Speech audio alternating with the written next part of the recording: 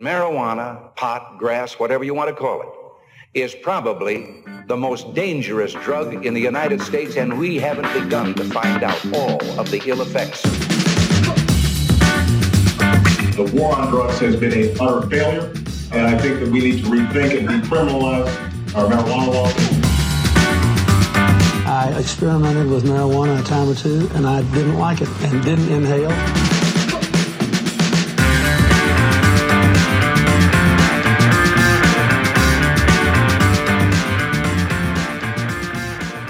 This is Mike Madrid, the publisher of California City News and the recently launched CaliforniaMarijuanaPolicy.org.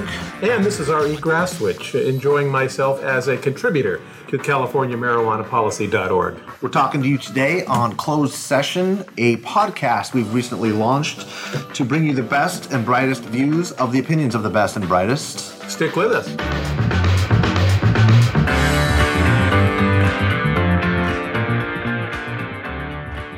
Welcome back to Closed Session. I'm R.E. Grasswich alongside Mike Madrid and Rob Karinke. And we're here at the Grassroots Lab in Sacramento, the Grassroots Lab studio. Headquarters. Yeah. The world headquarters. Studio and headquarters. Global headquarters. Sacramento satellite office. Well, Rob's in our Long Beach. So that really is the mothership. And he does so very well. He does great. Yes. There's an interesting phenomenon, and I think this has taken place up and down the state, but I know it's happening in Sacramento. Sacramento may be ground zero for this. There is a real estate war that has broken out over commercial properties that you would never, ever think would be worth anything. These are broken down old warehouses in out-of-the-way neighborhoods. Nobody pays any attention to. These places have been vacant or driven by or who knows what they've been used for in the past. But suddenly, in a place like Sacramento, they are extremely valuable because they are becoming sites for indoor cannabis growing. Now, Sacramento is about to issue use permits, entitlements for folks to legally grow indoors in these warehouse neighborhoods. Just passed an ordinance to get this going. They did, and they're going to be issuing these things within the next couple of months, this spring and summer. And so there is a turf war has broken out over the local guys who want to get into the indoor grow industry, commercial industry, who have been working either in dispensaries or growing on the side or doing, working sort of in the gray area. Right. But they want to be legal, so they want to get their use permits. And now there's this group of guys called swoopers, who are coming in with venture capital money, big money, coming in from out of town, coming in from who knows where, maybe China, maybe San Francisco, who knows. Why did you go to China immediately, Bob? Well, I'm getting to that. Okay. I'm getting to that. It's a good question. This is what's happening is the phenomenon we've seen in the Bay Area, though, in terms of residential real estate, where you've got these cash buyers coming in, often from overseas, buying up houses throughout the Bay Area. These are real estate plays. Those are real estate plays, And they're flipping the properties, or they're actually trying to hold on and invest? They're trying to hold on and invest, and they want to grow product indoors with a use permit. So it's become a real interesting battle between the factors, between the locals and these out-of-towners. It sounds like former redevelopment properties to me, right? Industrial space from economy and time gone by, where the city's probably been trying to figure out what to do with them. They're realizing they can't have a city walk in every part of the city, and those industries are not coming back. So they've got old rusting warehouses ready to go. New industry pops up, marijuana industry. They've got an ordinance already because most of these cities that have these spaces are in the urban core. Mm-hmm. A lot of these cities were built around those economies that don't exist anymore. Got tons of warehouse space, perfect for indoor growing. And cities are now just bringing on the permitting to say, okay, you've been selling here. It's worked out for the past 5, 6, 8, 10, 15 years. Now we're going to try out growing. And a whole new gentrification driven by marijuana is happening. Exactly. And this is probably happening in the retail space as well with dispensaries? Not so much, because dispensaries are so few and far between. They're really carefully watched, for one thing. I mean, you can't just open a dispensary anywhere. Whereas you've been able to grow pretty much anywhere in the gray area. It's an illegal operation at this point, but it's happening all over Sacramento. And no one's cracking down. And no one has been cracking down for the last few years. Obviously, they did years ago, but not in recent years. So what you're having, though, and you're seeing this in Oakland, and I think you'll see it in Sacramento and some other cities, where you've got those city leaders are now saying we have to, or should we write ordinances that protect locals? that actually require you to be a local before you can buy property, or before you can get a conditional use permit. Locals only. Locals only, or locals for a number of years, or locals, a percentage of locals, or something along those lines. That's what's happening. Seems like it would be rife for someone just finding a straw man Front. Right? And that happens too, I'm sure. Oh, it's job creation. Yeah, and it's job creation. It is. There's no question. But I mean, I say that like jokingly, but if you think about how many cities across the state have these vacant warehousing properties, and you can talk about them as, these dilapidated vestiges of our manufacturing past in the state that have been fallow for many years, there's probably nothing coming back, right? And as Mike mentioned, redevelopment's gone, so there's no real way to, for the city to finance their improvement.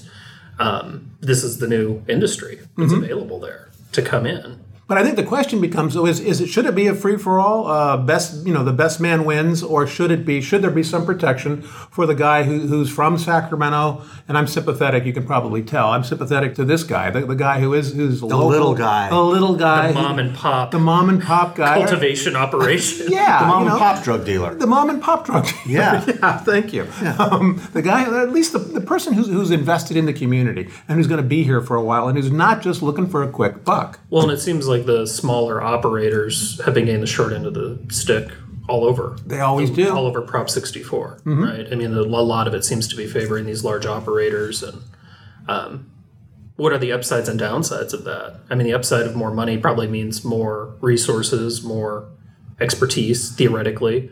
Is there room for the kind of like bespoke specialty craft operation, right? Like we've seen in other I would hope so, yeah.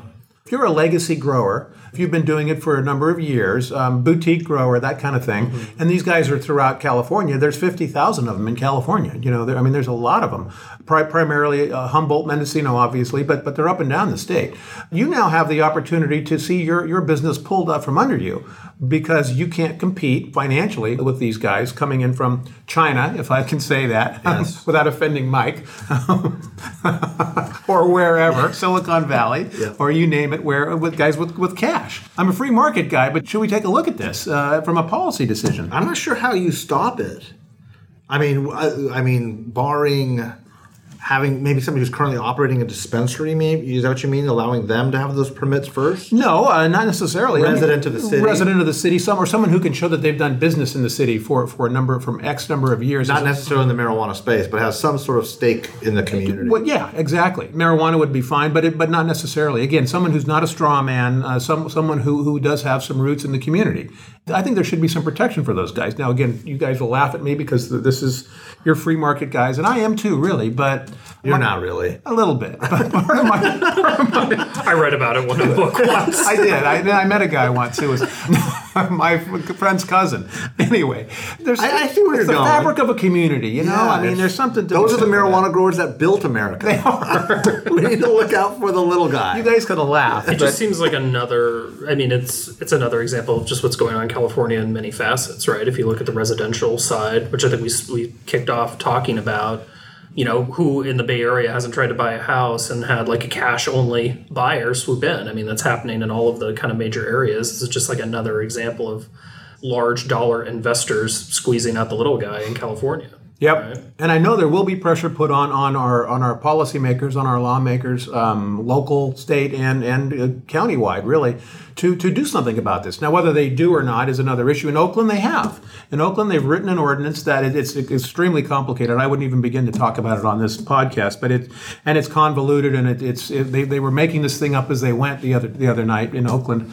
From the dais, which is not a good way to make law, as you. But guys that's know. Oakland. That's Oakland, yeah. So Oakland's the anomaly, but they were writing in these protections for locals, and then they added race on top of. I was just going to ask that because let's be candid. When you start talking about huge amounts of money moving in, you're generally not talking about Latino or African American money coming in. There's not too many people of color funds out there that are ensuring that there is some diversity in the industry. And maybe there doesn't need to be. I don't know. But I'm guessing that that's going to be a front to be waged in this space at some point in time. That's correct. And I think what's happened is, and we all know that they are the ones, that those two groups that you mentioned in particular are the ones who paid the price by going to prison, by being arrested, by... and a big share of the market. And they're a big share of the market. And they were targeted by law enforcement for many, many years, much more so than their white counterparts.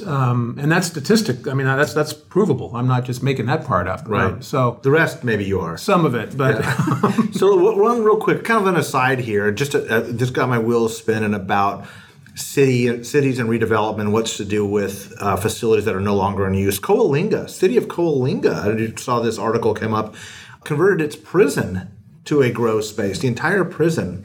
And so this broken down city with very little tax base, apologies Coalinga, is now teeming with tax revenue because they have gotten into the marijuana space with an empty prison facility out in the middle of Coalinga. we should go there and check that out. We should do a site That tour. would be a good I site. think there's an In-N-Out there.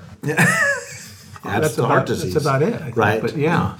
Fascinating dynamic, again, as the economics of marijuana starts to play out at the local level. Yes, and the policies are shifting as we speak, and again, cities, counties, and even at the state level, they've got to deal with this. They're going to, and I think you'll see more and more. My bet is that you'll see more and more cities and counties trying to protect their local interests, as opposed to having a free-for-all. A swoop stopping ordinance coming to your local government. Maybe. Until next time, thanks for joining us on Closed Session. Mike Madrid, Bob Graswich, and Rob Krinke signing off. Thanks for listening. You've been part of this Closed Session podcast. Appreciated having you spend the time with us this afternoon. Yeah, for Mike Madrid, I'm R.E. Graswich. Stay tuned for the next edition of Closed Session.